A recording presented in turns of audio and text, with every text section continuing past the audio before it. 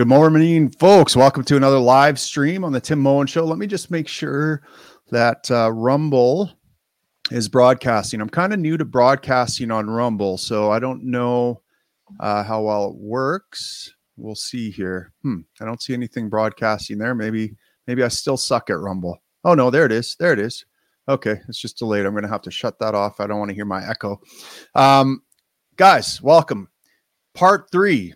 As you know, your boy here, if you've been watching my show or my consuming my podcast, for the last 60 days or so, I've been doing 75 hard things, 2-a-day workouts, sticking to a diet, no cheat meals, a gallon of water every day, no alcohol, reading 10 pages a day, which isn't that hard actually. But it's been 60 days of doing hard things, but none of them are as hard as what I'm about to do now, which is talk to a communist. We're going to talk to a communist and debate him. You're adding to my 75. You know what, Billy Bob? Nothing worthwhile is easy. Am I right? And I think you agree with me. And here we are doing hard things. Yeah, I had no idea you were doing this workout. That puts me to shame. I'm lucky to get a little half workout in every couple, twice a week or something. So, well, so that's something. 60, I wasn't even doing that. You're 60 days into your 75-day regimen. Yeah, I think I'm on day 62 or something like that. So I'm on the home stretch, and I'll tell you, it's not the hard part. Was I came home from working a night shift last night. I walk in the door. My wife had hosted a Christmas party for her coworkers, so I had all these corrections nurses over at my house, and they. And my wife, if you know her, she's a neat freak. Like, she will not go to bed with the house messy at all. But I came in and there was stuff everywhere. There was plates of charcuterie and chips and all the stuff that are my triggers. Like chips are like crack to me. If I have one, that's it. I'm off the rails. And so, I'm not going to lie. I had a handful of chips when I walked in. I couldn't help myself, but I punished myself with harder cardio. I almost thought about downing the whole bowl of chips and then just puking it up. I almost did the calculus there, thinking that might be worth it. Let's just say I now understand better how people can become bulimic. I think I get it now. But I don't know if I'm developing a healthier relationship with food in this whole process or not. It doesn't sound like it, but I mean, it certainly will be an accomplishment at the end of 75 days. I mean, to stick to it and say you did it. It doesn't sound easy. Sounds like a tough commitment, but I mean, it shows the kind of guy you are, Tim, that you can do that. So that's pretty respectable. I'm going to try. Oh, we got a guy from France checking in. Thanks. Right. I wonder what time it is over there, but thanks for putting some eyeballs on us, I guess. This was a last minute podcast. Billy reached out to me yesterday. We kind of planned to do something today, but I'm in between night shifts, so you never know. We didn't have any fires last night, so luckily your boy got some shut eye on the taxpayer dime. And thanks all you taxpayers out there for subsidizing my sleep last night.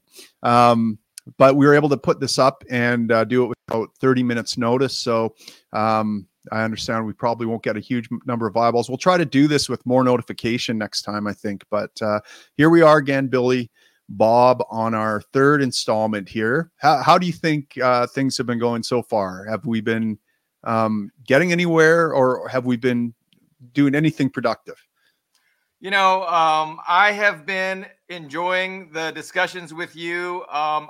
My criticism and my angst is, I'm not really sure we've gotten anywhere, but I don't know if it's fair to get anywhere after just, 2-hour-long discussions.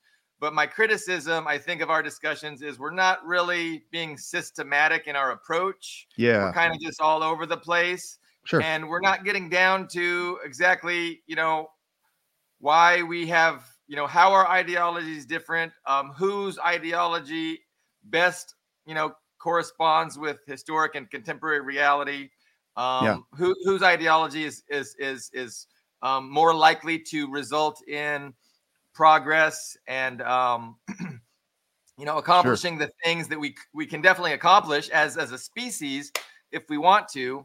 So that was kind of my criticism. And I did send you a little I Yeah, kind of you just sent me some questions. You've actually you've got quite a bit of writing here. I mean, we could go through that. Maybe a good place to start. Like you said, we've kind of been all over the map here, jumping from here to there. Maybe it would be good because I still don't have a good understanding of what communism is, at least from your perspective. I think I have an idea of what it is. I at least know what I've read about it or what I've heard about it. But I think it would be good to hear it from a guy who actually is like you, who describes himself as a communist. What exactly is communism? and how different that might be from your own understanding, Sure. But yeah, no, that's it's a big question, and it's it's not an easy answer, but I mean, I can definitely try and explain it. I hope not to put everyone to sleep. Sure. Well, I'll interject and try to get clarification as you go. So, ideology. What is ideology? Ideology is an understanding of our past in order to situate ourselves in the present, and to help us to better understand where we want to go in the future. So, it's like a roadmap, kind of. I've heard that description, but that's basically the job of ideology. And there's a lot of different ideologies. There's a lot of different understandings. When I talk about ideology, though, I'm thinking of I've never heard ideology described that way before, but I'll go with it for now. I'm not sure exactly how I describe ideology. Maybe as a belief system that informs your actions, and certainly that would, the past would come into play on it. Where you want to go, Ludwig von Mises described human action as the steps you take in reality to achieve a future result, right? So, if I'm building a house, for example, if in my mind I have an idea of building a house, well, I might have a blueprint for that. I have to do certain things to make that happen. So, I don't know if that is an ideology. Like if I'm going to build a house, I need to know, well, maybe what other people have done in the past to try to build shelter.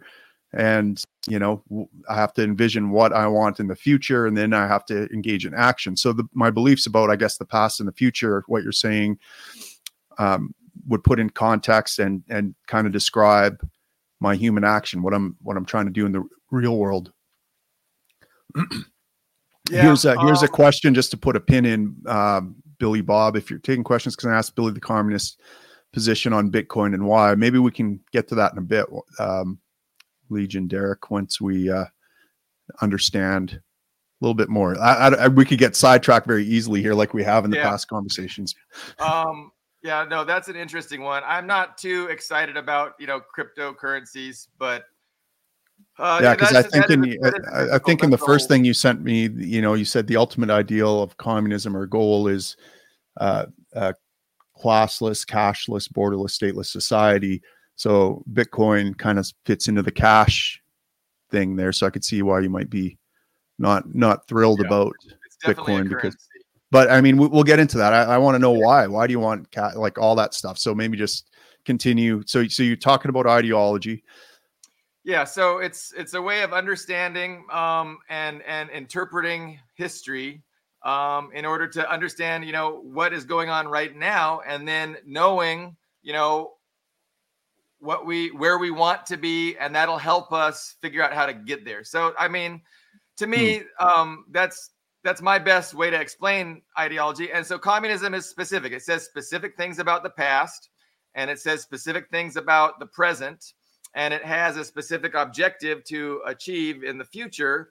And because of that, certain things are necessary. Like you said, like with your blueprint for the house, certain steps are necessary. And that's why ideology is important, because the wrong ideology is not going to lead to where you want to go. Right. But to get specific. And so already, Billy Bob, some of the resistance I'm feeling in my mind is, okay, there's this kind of master plan.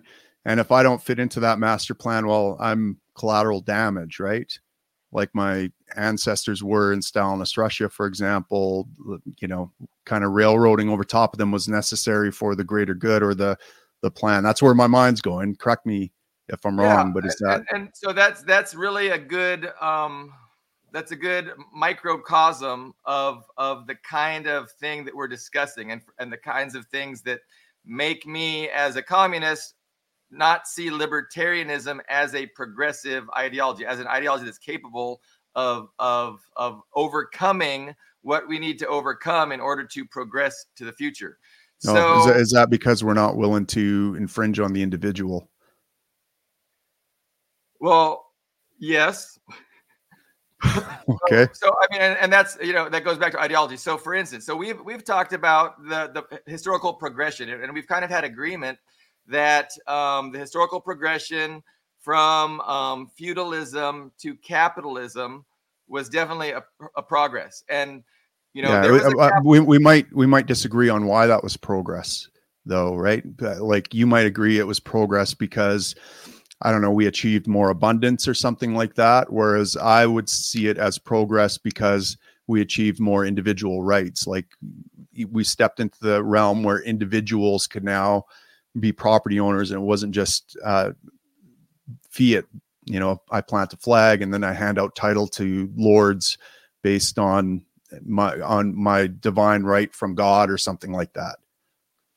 Right. Well, yeah. So when I talk about progress, I mean, I'm just talking about really quality of life, for human beings. So that includes, life expectancies increasing, technology advancing, access to material goods. So, I mean, basic quality of life. So, I mean, and we had agreement that feudalism was, a condition that could have been improved upon, and capitalism definitely improved upon that position. But I imagine if I was a capitalist and I was talking to Tim Moen, the feudalist, you could have complained that capitalism threw my family off their estate, and that wasn't fair. And I don't like capitalism. Sure. I oppose capitalism because it didn't honor my family's estate that we'd owned, and it really wrecked things. Or a slave owner, you could say the same thing about a slave owner. Sure. So the French Revolution was overthrew the French monarchy and instituted the beginnings of capitalism. Well, maybe we should pause on that and point out that that yes, people are self-interested, and so they tend to ex post facto justify what benefits them using whatever sophistry they can, right? And so they'll come up with good arguments to explain why we can't change them. Of course, we see that now. People in the oligopoly, right? Politicians and corporate masters that are close to politicians certainly don't want much of a change in the status quo. If anything, they want to entrench their power and wealth even more by oppressing us. And so they'll describe how this pandemic is going to kill us, or how terrorism is a huge threat, or how global climate catastrophe is on the verge of happening. Therefore, cede all your power to us and fall more in line with the greater good type thing. But and so to me, the reason we need to have a rational belief system is specifically to counteract that, right? Otherwise, how do we know that our belief system isn't just rooted in self-interest at the expense of others or something? Would that be fair?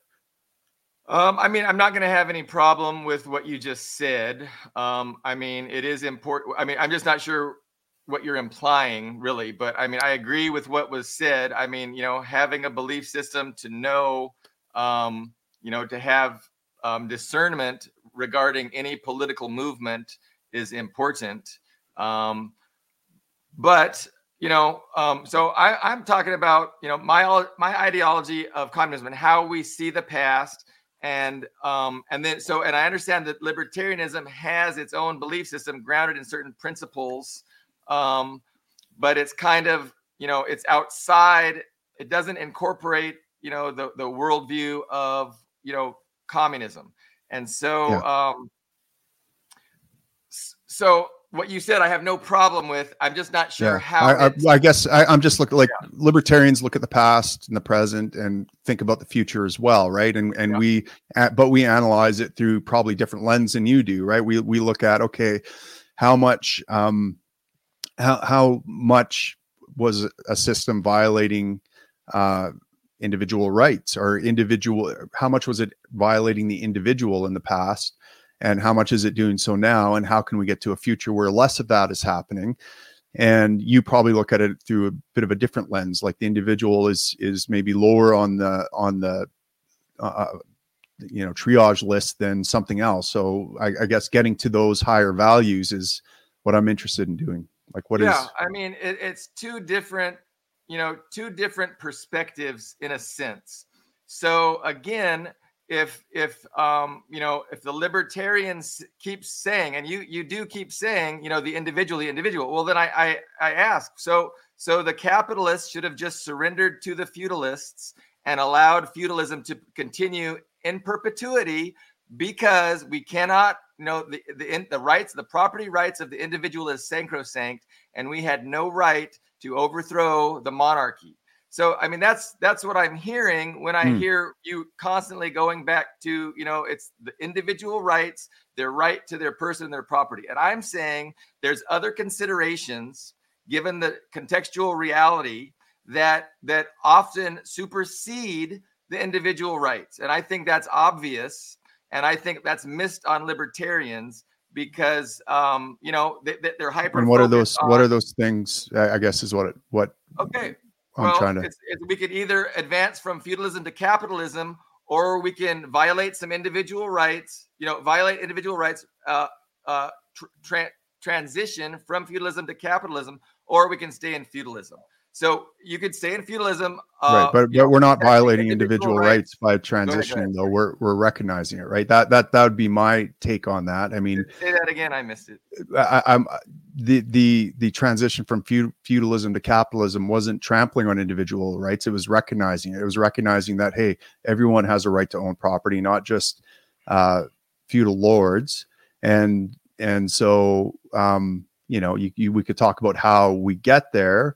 Whether that's through violent revolution or not, but I don't think you're violating rights if you don't own property and you're essentially enslaving people, or what would you call enclosing them or something like that. Then that is aggressing against them. So this is recognizing. Now, obviously, I'd prefer to get there in a peaceful way. Feudal lords, could what do you call it? What's the opposite of annex? Whatever they can, give out the land, or they can sell the land, or at least they can allow the peasants to start owning land and recognize the property rights in what they're homesteading, instead of saying, no, I own this because the king told me I own this, because God told him he has the power to tell me I own this. We're getting away from that now into more. Definitely, feudal, there was, personal rights, personal property was not respected during the capitalist revolution. So there was victims, the monarchy, the church, well, not so much the church, but more so the monarchy was definitely, trampled on. And so, but let me go ahead and just continue and progressing my, getting us to the present time. But I mean, I hear what you're saying, but it's kind of not really addressing the point. So, I'm saying the monarchies were not respected. They, it's a revolution. It was a violent revolution. There was coercion. There was authoritarian use of force against the monarchy to overthrow that system and to implement a different kind of system, which was better. But the property rights and the rights to not be aggressed against. But Billy Bob, none of that goes against libertarianism, though, right? Okay. You understand that? No. Okay. So no, that's what I mean. I definitely want to not, tell you what you think. I want you to tell me. So I appreciate that. But as we move forward on our timeline, I mean, my assertion is that paradigm continues to play itself out over history. So, feudalism gave way to capitalism in a violent, bloody revolution. Sure. And we've seen about 100 years ago where capitalism started giving way to socialism, via revolution. And why is it always a revolution? Is it because capitalism is violent? No. Is it because socialism is violent? No. It's because the entrenched powers that are the primary beneficiaries of the status quo do not want to allow the system to progress, because that progression is going to mean less for them and more for the majority. So it's all about democracy, right. About the best interests of the masses, and it's about progressing from one system to a better system, and then from this system to a better system. And it's always the same thing, because within that system, you have people that benefit from the status quo, resist change, shoot JFK, assassinate our president because he was doing change. He was going to change things in a way. So, I just threw that out there for okay. For but some violent revolution or violent action you would judge as immoral, though, correct? Like how would you judge whether a violent action was moral or immoral? I mean, okay.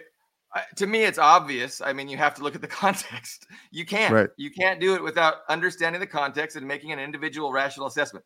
And libertarianism. Okay. But by what standards do you make that assessment, or by what guidelines, or like how would you go about judging an act? Is it? Yeah, I mean, and if 100 years in the future not you got silver bullet, and libertarianism pretends there's a silver bullet to doing that, and there's not. And I think that's liberalism in a nutshell. It's this pretense that there's some kind of a universal ethic that can be applied everywhere at every time, and you can figure out what's right or wrong by applying this ethic.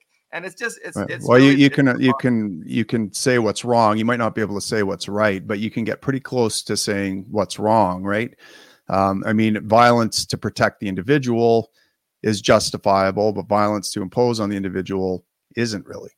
Well, I mean, I can give you a scenario where it's the right thing to do, know? So, and we have the first episode, we talked about, if there's a man drowning in a lake and a guy with a life preserver refuses to throw it because it's his property and he doesn't give a fuck about that guy. That's not right. But Billy Bob, that's not what we're talking about. We're adding a third party in here, and we're saying I'm the moral arbiter of this. And if you don't throw that life preserver out there, I'm going to shoot you in the head, and I will throw it out there.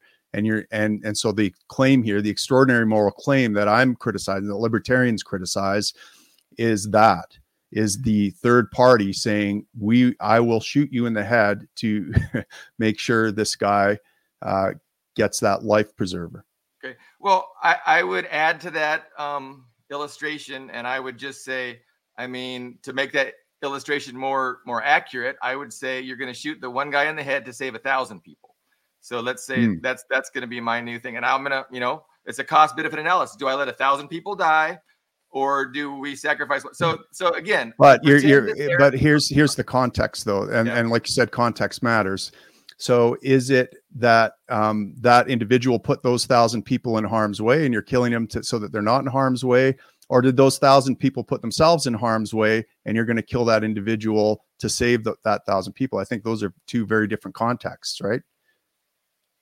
Yeah. And I mean, to me, that's going a bit far with the analogy. I'm not sure, Well, I don't think it is, but I think that's where our fundamental disagreement might be, right? Because, you might say, for example, my ancestors, hacking a farm out of the Siberian wilderness and bringing it to the point of flourishing, and that they were somehow standing in the way of progress and therefore had to go. That's a very different thing than my ancestors were enslaving people on this farm and they had to go, right?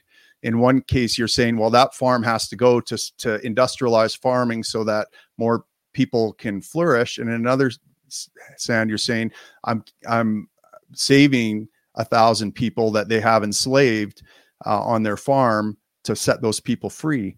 I would say one is moral, one is immoral. Yeah.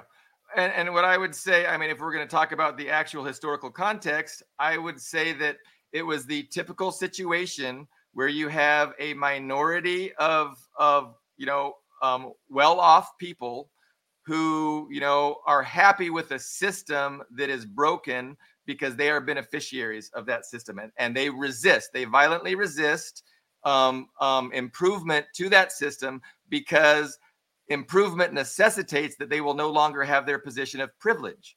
And so that's what we see throughout history. That's what happened with the capitalist revolution, with overthrowing the feudalist system. We came into a better place. And so it's the same thing in Russia. Like with the Tsar was overthrown, he was like a feudalist, hereditary monarchy kind of thing. Russia was backwards. It was underdeveloped. It was illiterate. It had no electricity, and it had a very inadequate farming system, a very inadequate agricultural system to produce food for the population. And it was just replete with cyclical famines over and over and over again. And so any responsible government of the people that comes to power is responsible to fix that.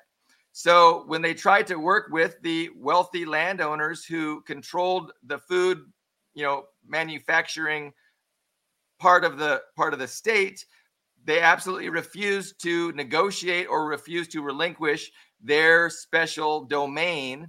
And they instead chose to go to war with the state. And they, a lot of them. Well, my ancestors didn't go to war with the state. They were pacifists, and they were very charitable. They gave and gave, and they were actually happy to give, but they got to a point where they were starving because they were taking so much, and they simply couldn't produce enough. And so they, and they're, like said, their rest of their family got put into work camps where they died. They fled, barely made it out with their lives. So it wasn't like they were resisting anything. I mean, they were giving to the point where, there was nothing left to give but their life. And I think that was a story for a lot of people then.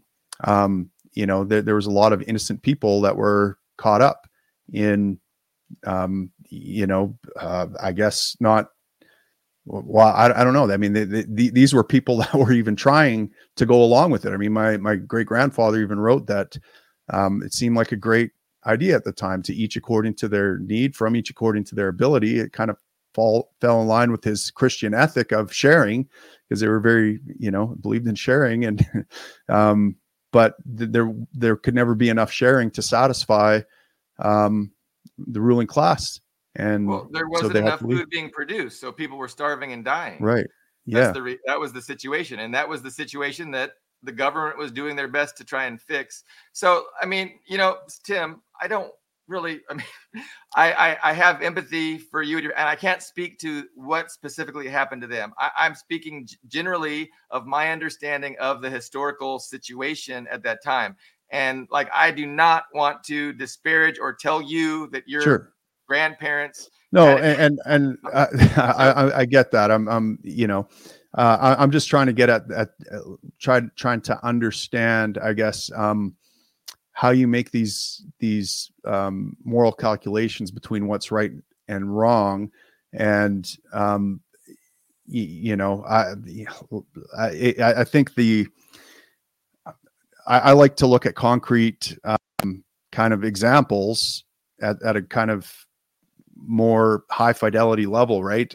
It's one thing to talk, they say it's one thing to talk about the nation as if it's a thing that isn't just a bunch of individuals, and think that, well, the nation had this route to go, and therefore, the individuals, I guess, are, I don't know, meaningless. You make some kind of calculation about, the ruling elite, and they're calculating how many people can survive, how many, how much collateral damage is acceptable to ensure the greater good. And I just don't know how you make those calculations rationally, or how you can predict, Yeah.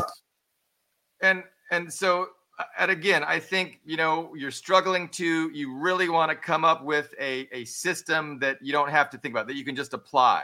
where there's no room for disagreement. If you apply this system, that's the answer. And I think, well, I'm not looking for a system. I don't know what it would look like if you abolish slavery, how cotton's going to get picked. Like I said, I don't know what that system of farming looks like in the absence of slavery. I just know that you shouldn't enslave people, right? And you shouldn't hurt people or take their stuff either.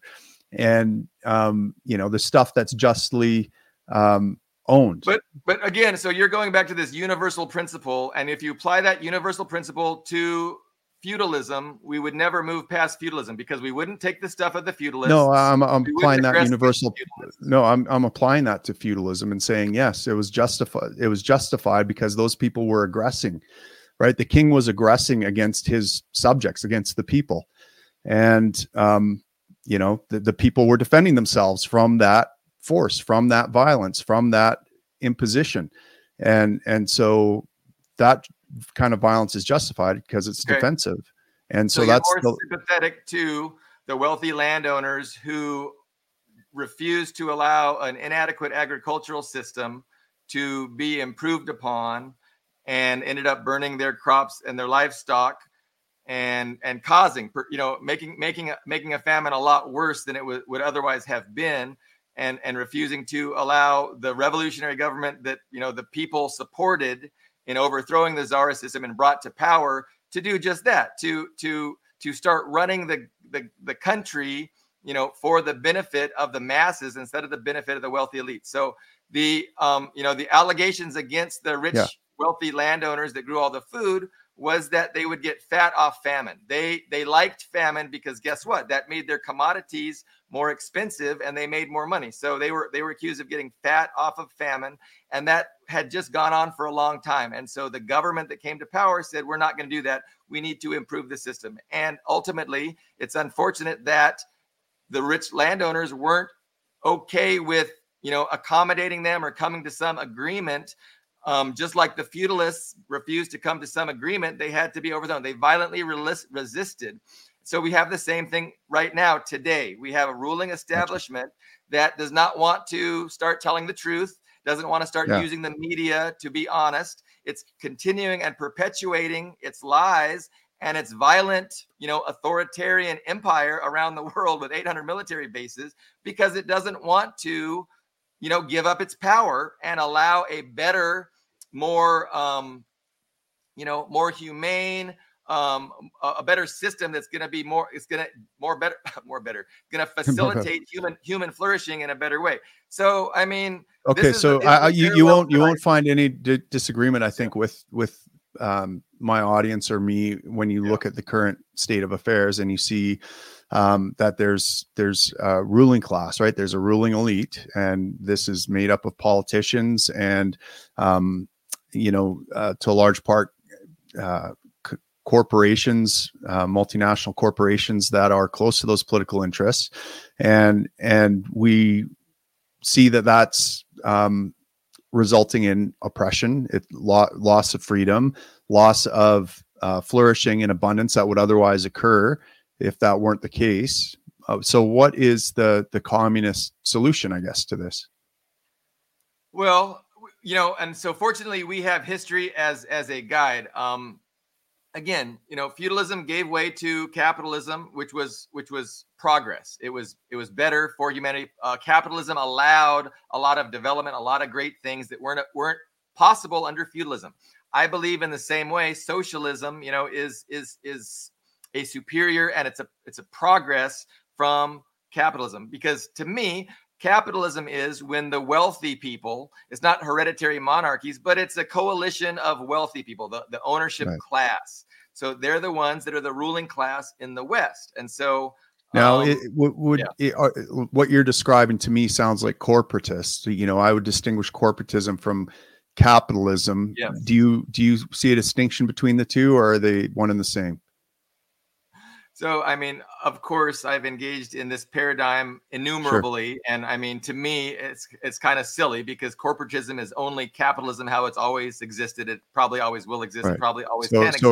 So capitalism requires state power, I guess, to entrench those monopolies, essentially. Yeah, I mean, capitalism can't exist without a state because there's inequalities and you have to have a state to protect property rights, to enforce contracts. I would say to help build infrastructure and, even defining property, but laws, a system of laws and law enforcement has to exist, or capitalism doesn't exist, and capitalism gives way to the law of the jungle, the rule of the powerful, and that's it. And so, of course, capitalism kind of is that because it's the wealthy and powerful that are ruling. It's better than feudalism, but it's still, there's room for progress. But no, I appreciate that you see it as corporatism. And again, when I engage with that paradigm with libertarians, I say that I've never seen the capitalism you describe. I've never seen. So I just call corporatism capitalism. Gotcha. But as for what we want to advocate for, I think I've seen progress. So it was only about 100 years ago that we had the first, socialist experiments, and we had the people overthrowing, the ruling class and implementing socialism. So, and I would argue that, people in the West have been lied to about that legacy, about what happened, about, really everything. And I mean, there's, it's objectively true that the Cold War and, the death tolls and things like that were, we know now were exaggerated by a factor of 20. And also there's the context. But what I would say is, socialism isn't about violence. It's not about, coercion or authoritarianism. It's about improving society so that the masses can, increase their quality of life. We have more opportunities, and we're able to achieve things that capitalism just constrains us and keeps us from ever hoping to achieve, because it's just wealthy people pursuing profit, and they're not actually trying to do anything other than that. Profit comes first. I'm kind of all over. Yeah, no, okay, no, I think we're hitting on something, and I think that again, I would describe. So let me give you an example of maybe a distinction I would make between capitalism and corporatism. So in Canada, before cannabis was legalized, we had kind of a gray market in cannabis in the lower West Coast, where the local government said, we're not going to prosecute growers, we're not going to prosecute distributors and dispensers of cannabis. And so what you saw was a vibrant kind of economy of mom and pop shops, some of them smaller, some of them bigger, some were getting to near industrial size operations. But then when cannabis was legalized, what we saw was corporatism, because Health Canada had to issue the license. So they cracked down on all these mom and pop shops. They said, you cannot grow cannabis. I think there was a white paper that came out that said the government will only issue something like 42 licenses. And of course, those went to Trudeau, guys like Trudeau's CAO of his election campaign, people that were connected to government and could afford to spend, the millions of dollars to overcome regulatory hurdles. Those were the ones that got the license to grow cannabis, and everyone else was put out of business. So to me, capitalism is just letting people do their thing, grow their plants and sell them and scale up as they could afford to, how they wanted. Corporatism was what we have now. And I guess socialism would be, what would be workers owning the means of production, right? So I guess that these mom and pop shops that started their grows in a socialist environment, they would have to hand over control to the people that they had employed or something. And that's the progress, or am I misunderstanding? What I see in your explanation is that, certain fundamental realities and context are not nowhere to be seen within your explanation or within your question. So the reality is that in the West, we're a government of by and for the wealthy elites. And so underneath that government, within that framework, some things happen temporarily that are good. So you described how temporarily there was a system where it was more grassroots, it was less regulated, and people all over the place were allowed temporarily to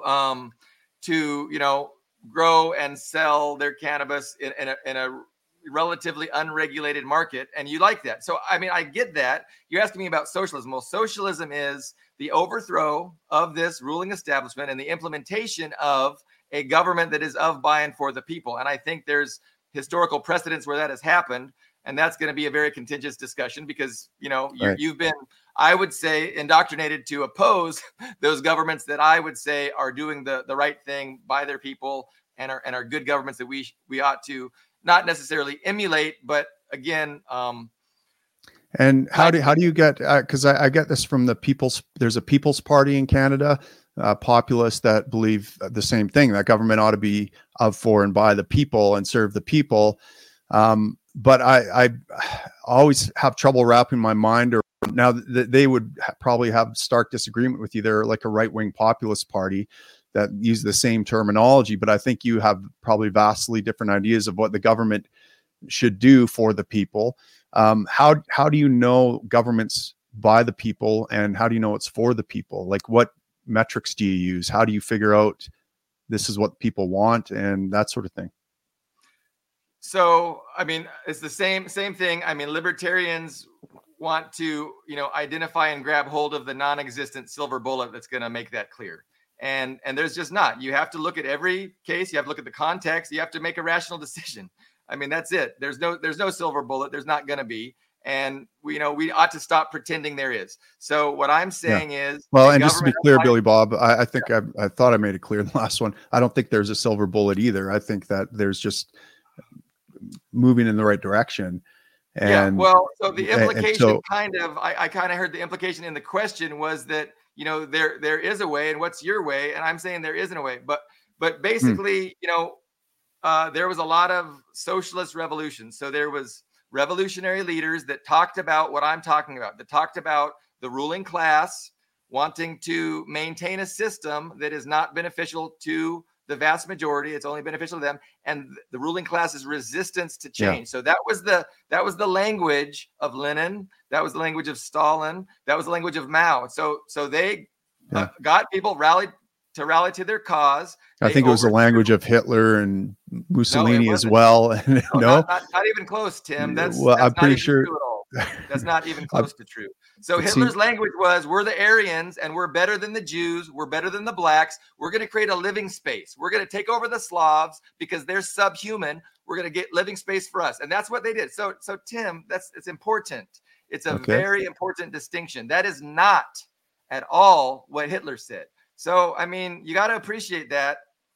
It's totally different. But that's what every ruler says. I mean, they say they're doing this for the people. They're saying they're against the ruling elite. That's certainly what the right-wing populist party preach as well, right? That they're against the ruling elite, and we're against them too. I mean, libertarians don't want the ruling elite either. Yeah. I guess the devil's kind of in the details. Now your implication is nihilism. Your implication of what you just said is that we can't know. We just can't know. And what I'm saying is we have to use our judgment. We have to use our discernment. We have to evaluate both arguments. We have to evaluate what they're actually doing. And when I do that, I'm a Marxist-Leninist because I see what Lenin did made sense. I see what Stalin did was great for the people of the Soviet Union, was great for humanity. And then what I saw what Mao did in China, what Xi is doing now in China is, tremendous. And I say, thank God that China is demonstrating what a government of, by, and for the people. So that's very controversial. I understand most listeners have been. Yeah, I would say that's pretty controversial. I mean, we'd probably have to spend 6 hours untangling all that because, I guess from your perspective, I've been propagandized in a very different version of goodness in those countries. Right. But okay, let's for the moment say that you're correct, that that these strong men were needed to do reforms, and those reforms involved necessarily killing millions of people for the greater good. So I mean, you can explain the indoctrination that I was subjected to, and that we've all been subjected to. And I mean, I get that, but of course I have a different opinion. So I think, I have a defense of my position, and I understand the establishment position that's been shoved down all of our throats regarding, communism, regarding Soviet Union and China. And again, when I actually investigated it, I found out that I was being lied to. I found out everything I've really been taught in school turns out to be a lie when I actually research and find out, exactly what happened. And so that's why I have the beliefs I do. But I mean, I can tell you very quickly. I mean, Mao came to power in 1949. He left in about 1973, 74, 75, 76. He died. Maybe it was 76 that he died. But so over that time frame, the life expectancy had almost doubled. It started at 35. It ended around a little bit less than 70. So the life expectancy doubled. The population doubled. And, the amount of food that was produced in China, doubled. So, I would make the case that no one in all of recorded history has done more good for more people than Mao. And how is he known in the West? In the West, he's known as the greatest mass murderer of all time. So these things are two distinct opposites. It's polar opposites. And I think the facts prove that I am correct, because he wasn't a mass murderer. He didn't kill millions of people. He actually, population doubled. That's just a fact. That's just a fact. You know what I'm saying? The population doubled while Mao was in charge. The life expectancy doubled while Mao was. The amount of food they produced in China doubled while Mao was in charge. Right. So I think you're being lied to, and I think people are embracing these lies because they don't know any better, and everybody believes the lies. So there's no pushback to these lies. Everybody just accepts them as true and doesn't even think to question them. But explain to me how what I just described is objective facts. That same man can be considered the greatest mass murderer of all time. I'll tell you how: through dishonest demographic statistical manipulation. By dishonest. Well, I mean, the population doubled. It could have doubled even if he killed millions of people, right? It might have been higher had he not killed them. We don't know that. So again, but the success. But you're saying he didn't even kill a bunch of people. Why would he kill somebody? So again, I'm telling you, Mao was fighting, on behalf of the people to overcome a system that was not in the benefit of the people, right? He had a civil war with Chiang Kai-shek, who was backed by the United States, and he defeated Chiang, forced him to flee to Taiwan, and he implemented a government of by and for the Chinese people. And Chiang Kai-shek was going to implement a capitalist system that was an ally, a lapdog of Western imperialism. Just like we have in a lot of countries right now, we have a lot of, governments in place that do what we say to the detriment of their own population. Like that's imperialism. So that's what the U.S. wanted in China, and that's why we fought against Mao and tried to support Chiang, but he lost. And so fortunately, we have this best example of socialism in action, where it came to power. It overcame the attempts of imperialism and capitalism to dominate the country and the government. It overcame that, implemented a government of, by, and for the people. And the success has been, impossible to overstate. Like if you have any idea how successful and how my understanding of China now is that they implemented quite a few capitalist reforms. Is that wrong? Or in what way is it socialist?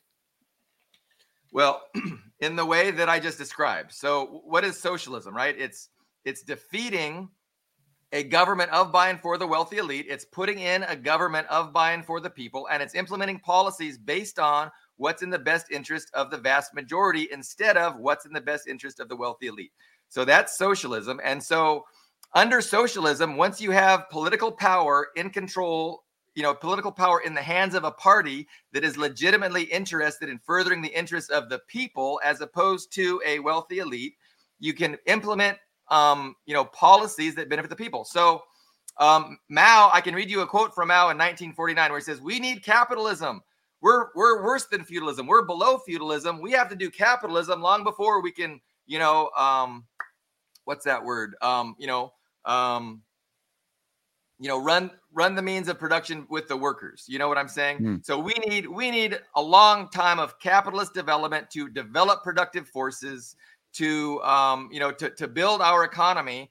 And then maybe in the future, we could advance to a more, fundamental socialist, like where we don't have private owners. But capitalism is a necessary step. You can't jump from feudalism to socialism. Okay.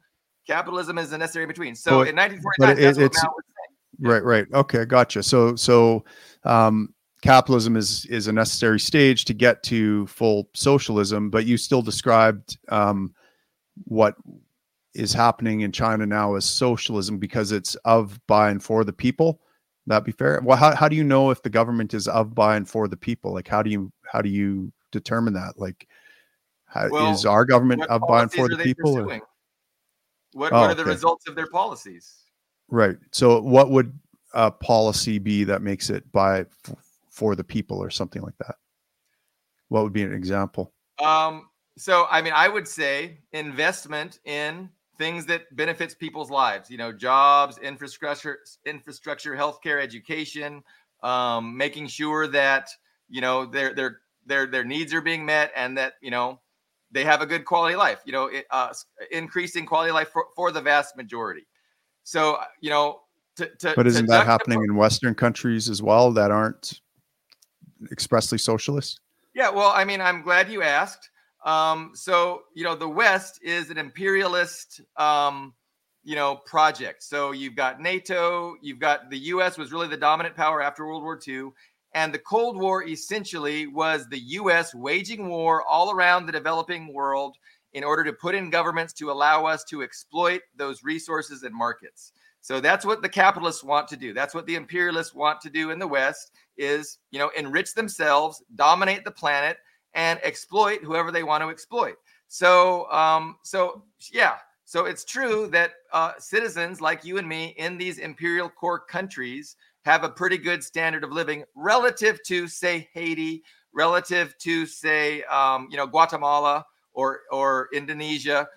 So they want to keep us governable. They want to keep us placated. They want to keep us distracted, confused, and out of their business while they're doing the business of empire and exploiting these countries. So the problem I have is not that my quality of life isn't good, because if they offered my quality of life to everybody on the planet, I would be the biggest supporter of capitalism. You understand? Okay. But that's not my quality of life comes at the expense of the third world, the developing countries that don't have access to the goods that I have. And so I understand I'm being bribed. What do you make out of what do you make of the argument? I think Steven Pinker's made this and a few other people that international free trade and division of labor capitalism, as I might describe it, has increased the standard of living, brought over 1 billion people above the poverty line in the last 10 years or something like that. Like there's been a period of human flourishing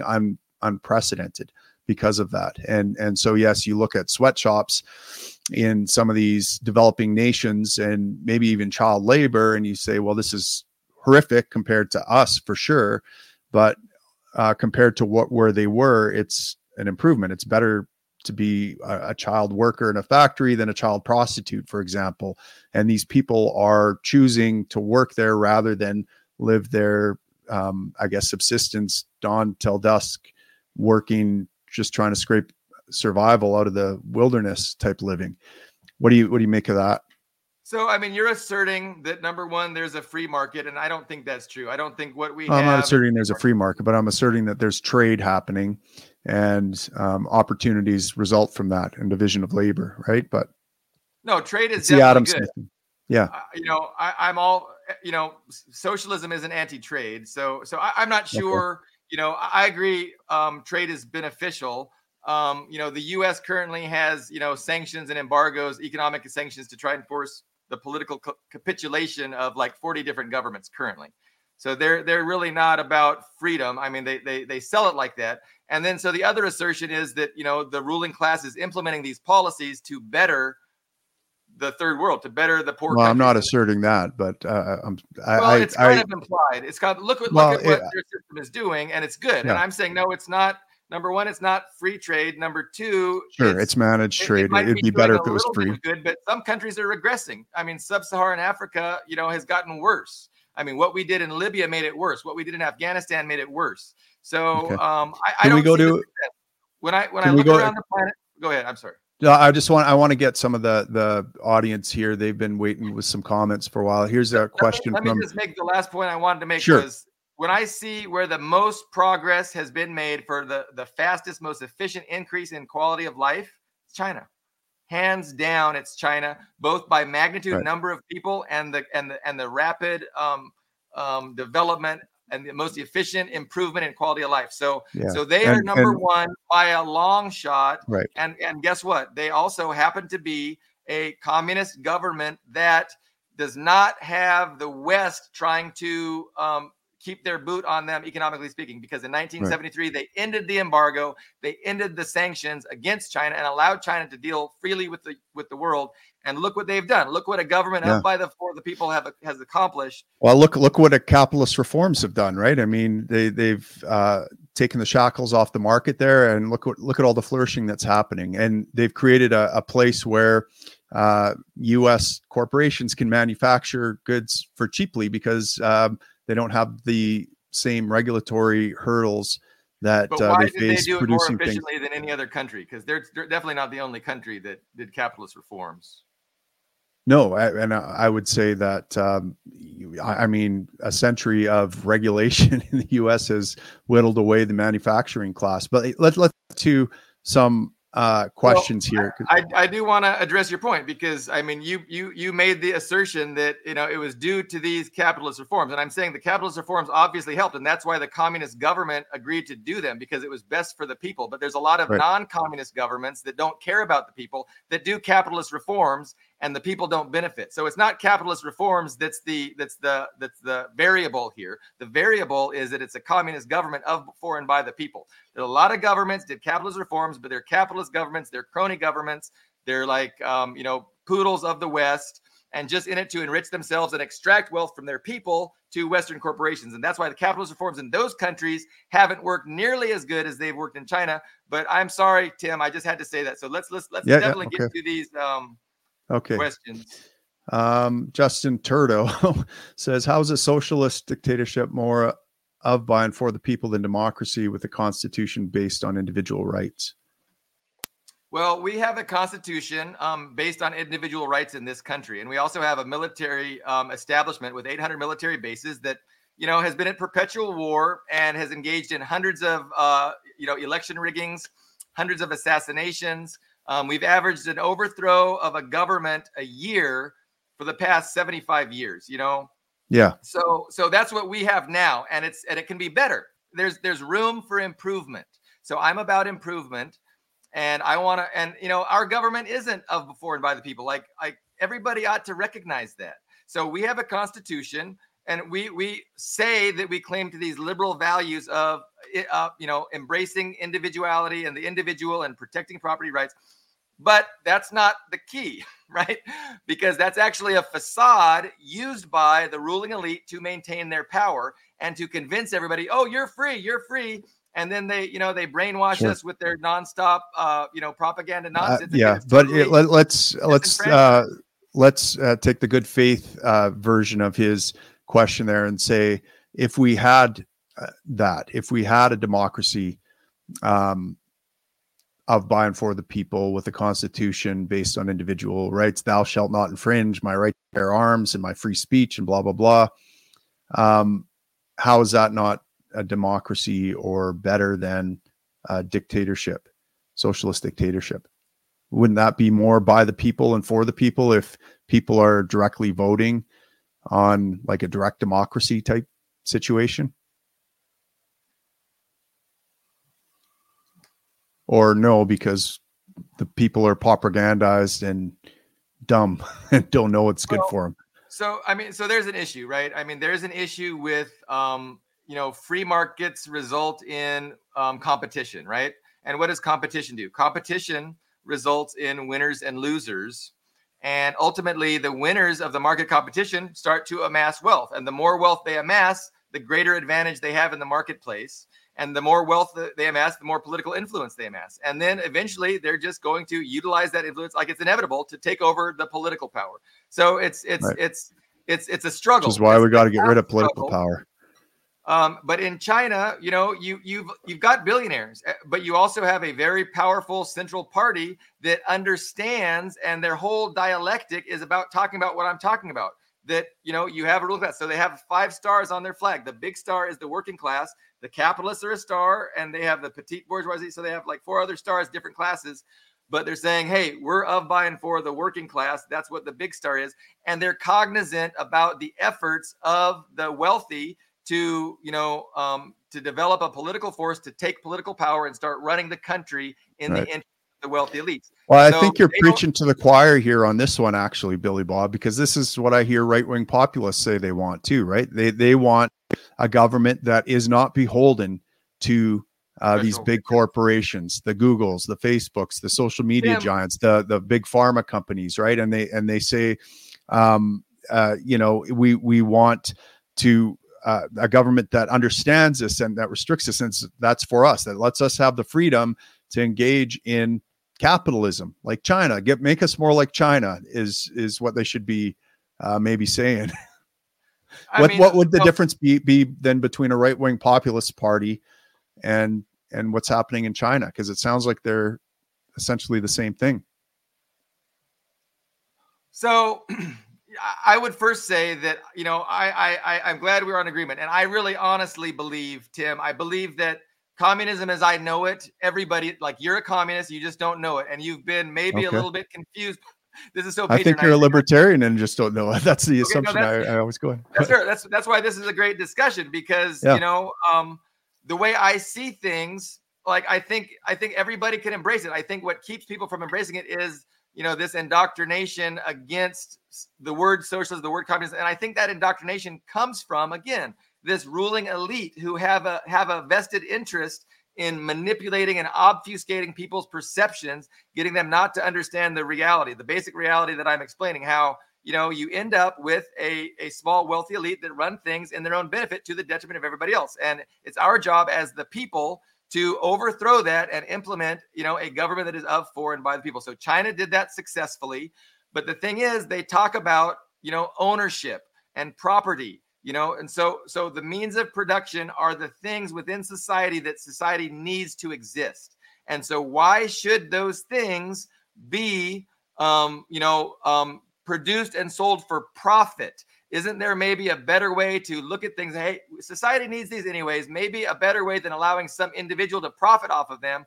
We come with some system where, we can, it's not curtailed by that process, because you're really limited when you're just doing things for profit. If something's not profitable, you can't do it. But there might be a lot of great things to do that aren't necessarily profitable. But within capitalism, those things don't ever get done. And so it's just like identifying, hey, this is our society. These are our needs. What are we gonna do? And there's definitely a place. So China, there's definitely a place for capitalism right now, and developing the economy, developing the productive forces. But eventually they're going to say, hey, we're going to benefit, these changes that we're going to implement are going to benefit the vast majority. Now, if they don't benefit the vast majority, I would say then they're not socialist. Like, what they're doing is wrong. And that could be, for instance, a lot of Western communists that I would say aren't communists say China is capitalist. China's capitalist. They have not abolished the private ownership of the means of production. I reject China. I reject China's socialist capitalist communist party. They're no different than the U.S. And so those are the blue-haired communists with often 42 genders that I disagree with. So does that help? Does that help understand? I think so. I think what you're describing is like communism is kind of the natural progression that occurs after a certain amount of capitalism has been after capitalism and the productivity that occurs in capitalism, with people incentivized, I guess, by the profit motive to produce more and more. And then at a certain point, it just kind of naturally shifts to communism. Would that be fair to say? Or well, no, I mean, I would say capitalism results in inequality, a wealth inequality, and a power inequality. And then those few, the wealthy few, start resisting change. They take political power and they are resistant to change, to necessary change that benefits the people. So the changes that I think need to happen right now are an end to imperialism, an end to perpetual war, an end to our 800 military bases around the world, an end to the Western capitalist effort of dominating the globe and achieving full spectrum dominance over the globe. But I guess what I'm getting at is in China, which is, the country we're kind of talking about, it's going through a capitalist phase here. At what point does that shift then to something like communism? So my definition, my 2-sentence definition of communism or socialism, because I use those words interchangeably. I know different people have different views. You can say socialism is the transition from capitalism to communism. The middle place is socialism. That's okay too. But I kind of see, I kind of treat those two words the same. But essentially, it's identifying the best interests of the vast majority, identifying what those interests are, and then developing a strategy to pursue those interests, given an ever-changing, kaleidoscope of material conditions. So those material conditions are always changing around the world and in any given society. Like material conditions are people's opinions, it's other powers on the planet. There's all kinds of, the resources you have access to, et cetera, et cetera. So the material conditions are just the,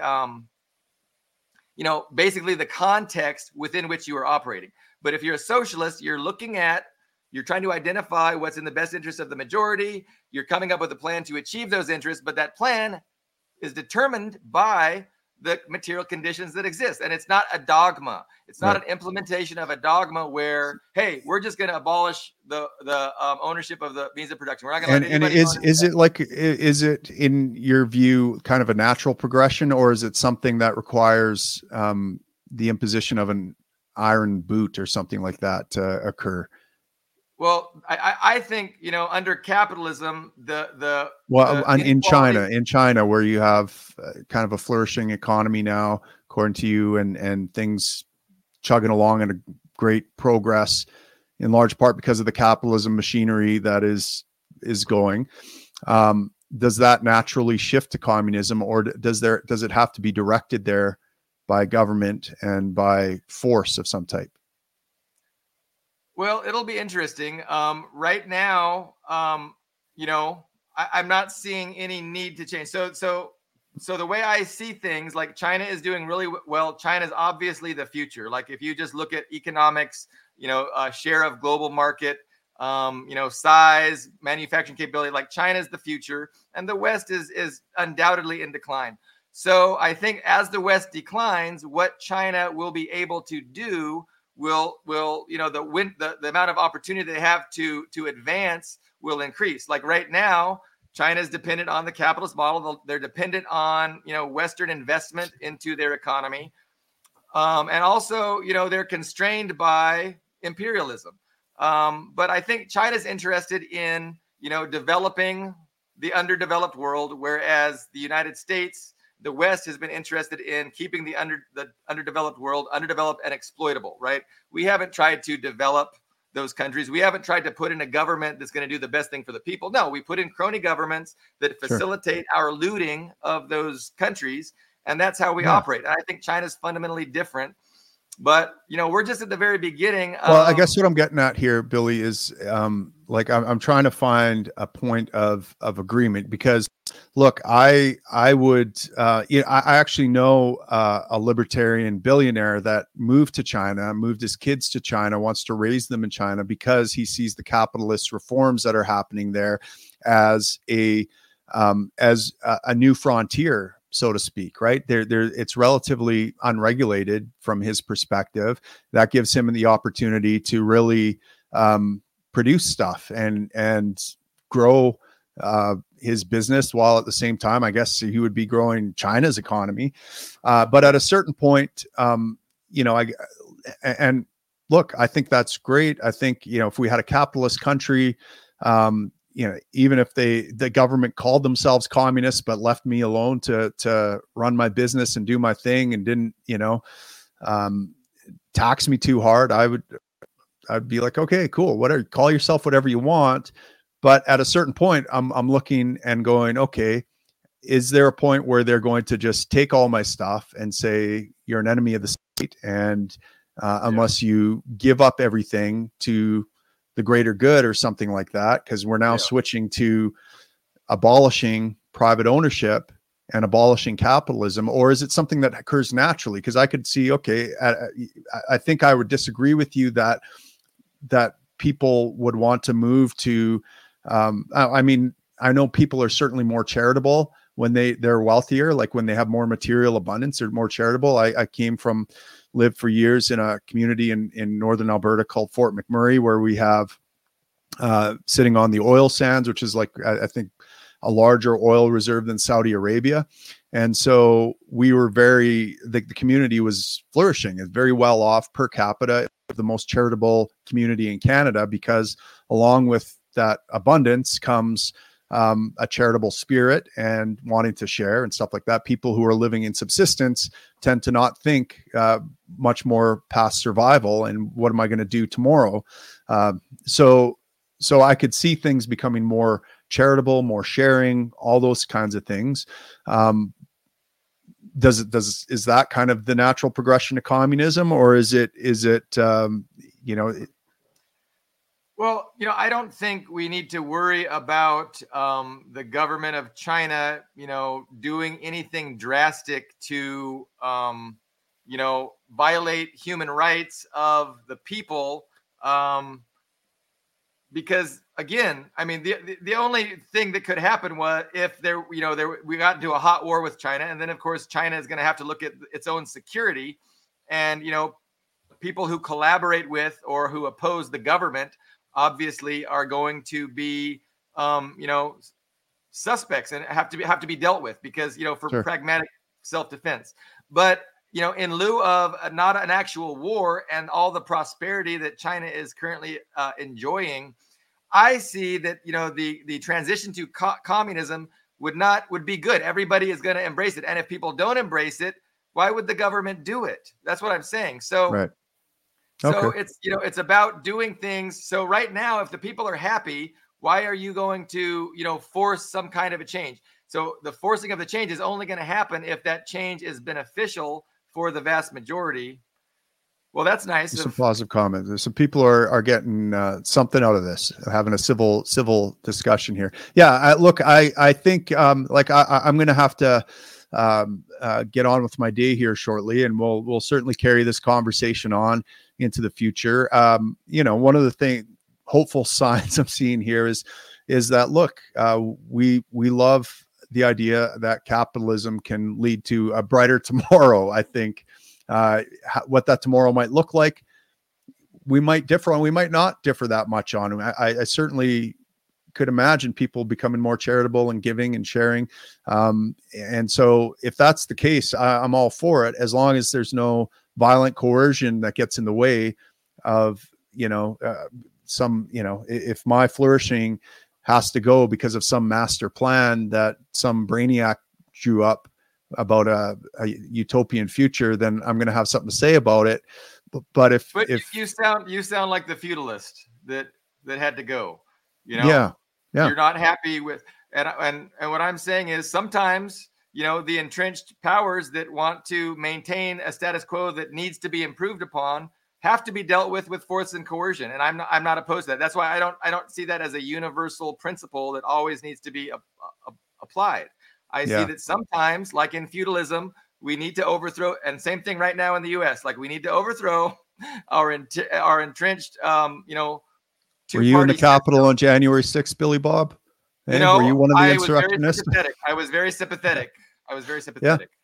Yeah. I mean, those are populists, and look, a lot of anti-establishment people are getting to the breaking point. We're seeing a rise in kind of violent outbursts, even at my work. I live in a relatively peaceful province in a fairly flourishing society, but there's increased mental health crises. There's people outbursts of violence, and just this morning there was a stabbing that I saw one of our crews was going to, and that kind of thing is happening more and more.